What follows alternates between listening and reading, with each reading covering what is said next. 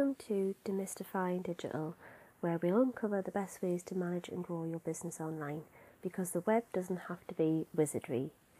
So my name's Caroline Hagan and I run a digital agency called Blue Octo, and today I thought it would be fair to talk about kind of what did I do prior to this before I started my business, because I think it helps to understand and give a bit of context about how I got there in the first place, because everyone's journey is different.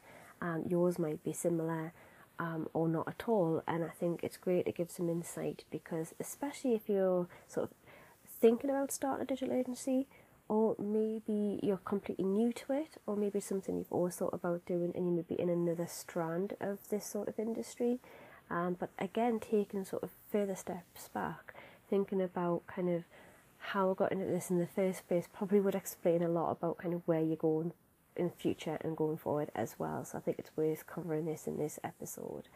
So just sort of early career beginnings. My background academically, I studied at university. Going back even further than that, to be honest, to be fair, I always loved art. I loved graphic design once I knew what that word meant. I loved creating things and new things, designing CD covers, creating characters, fashion designs, making things out of craft paper, you name it, I had my hands into it when I was a kid. So for me in school, it seemed to be a natural choice to choose art and design as my subjects. And ironically, I did terribly in them, and I don't know entirely why. Part of me kind of does.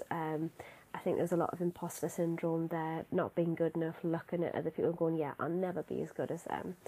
And a lot of sort of fear at that time about GCSEs, the pressure, kind of what to do next, all this uncertainty about, this huge life decision at high school as to, what you're going to do with your life, make a decision now.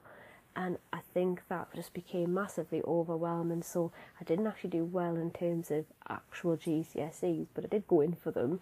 And apparently I was always good at it. And for me, sitting, designing and drawing was just always there. I don't think I was ever going to give that up. So in that time, it was pre-2000. I also had this random interest in computers. There was this thing that had become the internet. Not everyone had it. No one in my house was technical or savvy in tech or engineering or any background like that. So I honestly don't know where it came from, truly.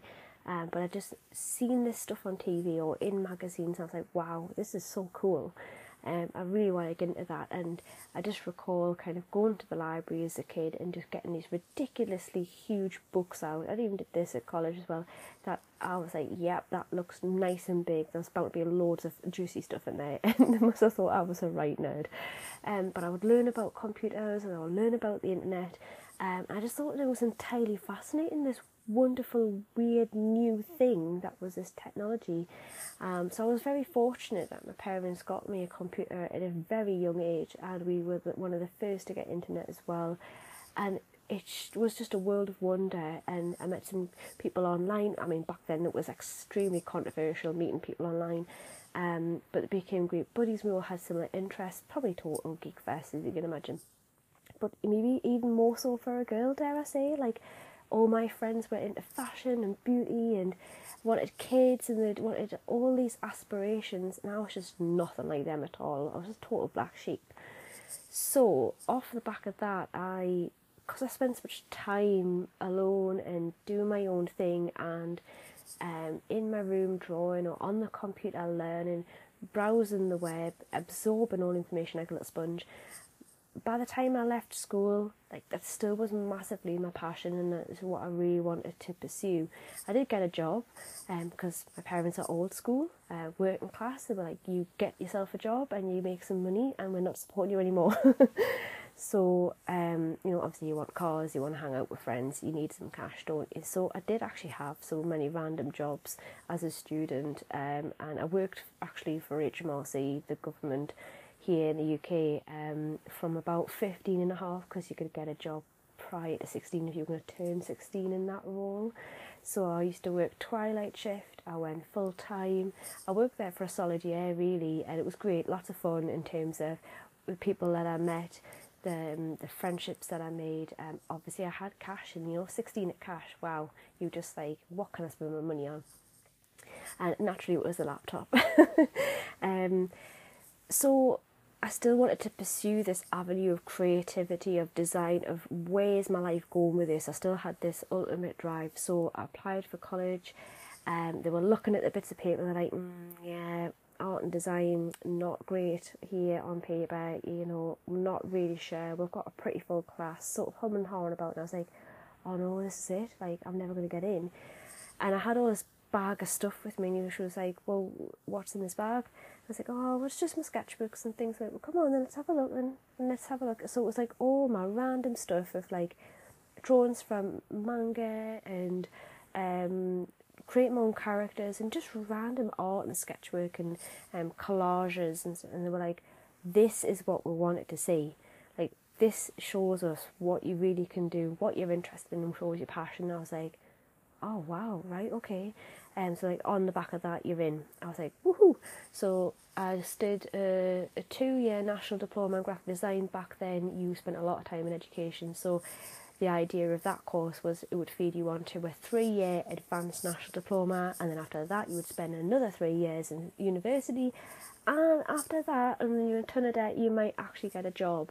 It was really the old school back then, no such thing as these foundation degrees or apprenticeships or anything like that. So all the while I started teaching myself web development, because again, internet, how do we make these web pages? How do I put stuff online so I can share my passions as well as other people that are sharing their passions? And it was so fun because we had these things called web rings. So you would put this block of code on your website and it would link to the next person in that ring, and you could literally keep clicking next or clicking previous, and you go to the next person's website. Like, that's how basic the internet was. But it was so cool, so much fun. So this passion, this interest, just was a constant thread throughout. So I did my 2 years at college, and I was like, right, well, I'm sorted.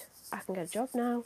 And naive as I was like, right, well, I can just walk into an agency now with my portfolio in hand. Back then it was the big, massive leather zip-up portfolios that you had, and if you were lucky or savvy enough, you had some of your work as pictures on a CD disc that you put into a computer.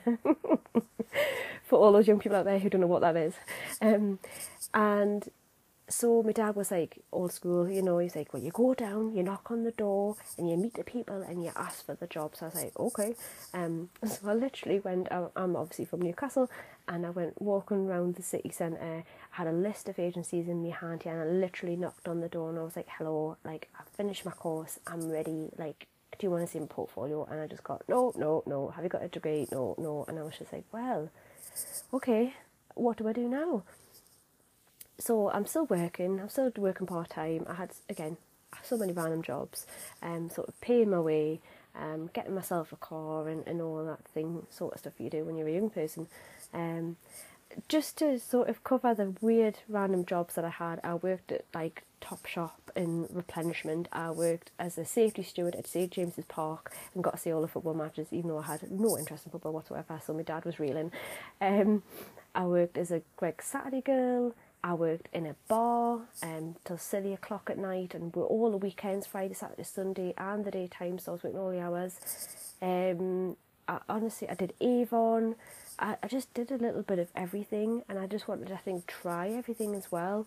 And as much as that it pained me to say I hated customer service, practically all of them were customer service jobs. Go figure. So my main full-time job, kind of supporting me through this education endeavour, was still at HMRC. I still was working there full-time in a contact centre of all places, even though I absolutely hated customer service apparently. So I hummed and hawed for a couple of years about what to do with myself, and I thought, ultimately I'm going to have to go to university here. This is the only route in. So I did, and I applied, and I got into the University of Sunderland.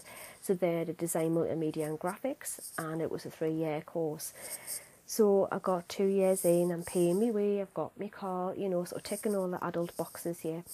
And it got to the summer, and I was staying in halls, and I just really wasn't happy. I think it was just living away from home. It's not even that far to be in this grand scheme of things. It was about a half an hour drive in the morning, a 45-minute drive, depending on the traffic. And I was just massively homesick. And I think my mum clocked on and she was like, I think you want to come home, don't you? I was like, yeah. So when I came home, didn't take much convincing.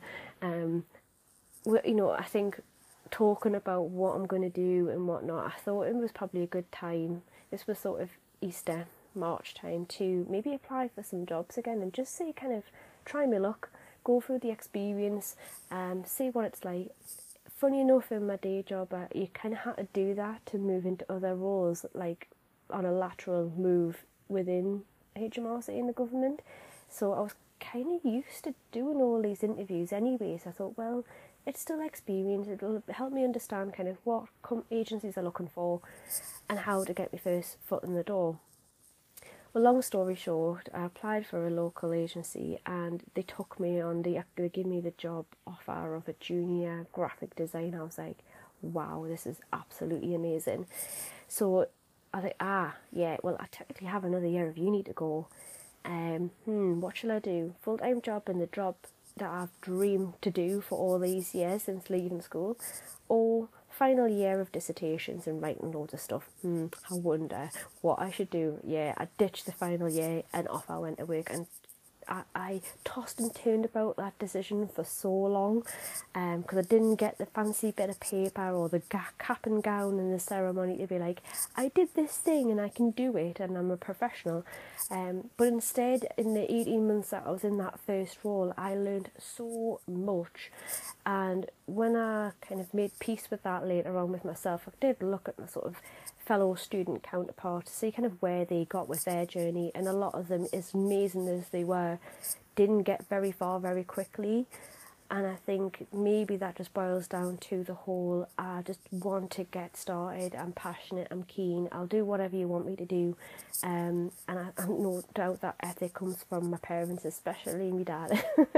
So you get full credit for that. So that was my start, and the rest to say is history. Now, not to say it's been a straight line, but I think that hopefully gives some insight as to it's not a straight line and it can be a rocky road, and sometimes you've got to do trial and error these things to find out where you fit in the grand scheme of things and what actually works for you. I think now, dare I say, it might be slightly easier for young people to get into it because we do have things like apprenticeships, and that massively opens the door for them to get the learning experience and the foundational knowledge, as well as the work experience of being in that working environment, because for a lot of them it's their first job like ever. It's not even their first job in the industry, it's their first job ever. And dare I say it, I think because of those other little jobs that I had took on, part-time roles, working full-time at the Revenue, probably gave me so much experience and soft skills that I didn't really appreciate at the time, but has massively helped when it's come to working in a team and later on ultimately starting my own agency. There's so many sort of values and skills from that I've carried along. So although you might be working currently in a role now that is not, you don't feel as relevant or not your dream job, honestly there's so many skills you can bring along with you on the journey and knowledge that you probably don't even realise you've got that would be massively helpful in starting a digital agency.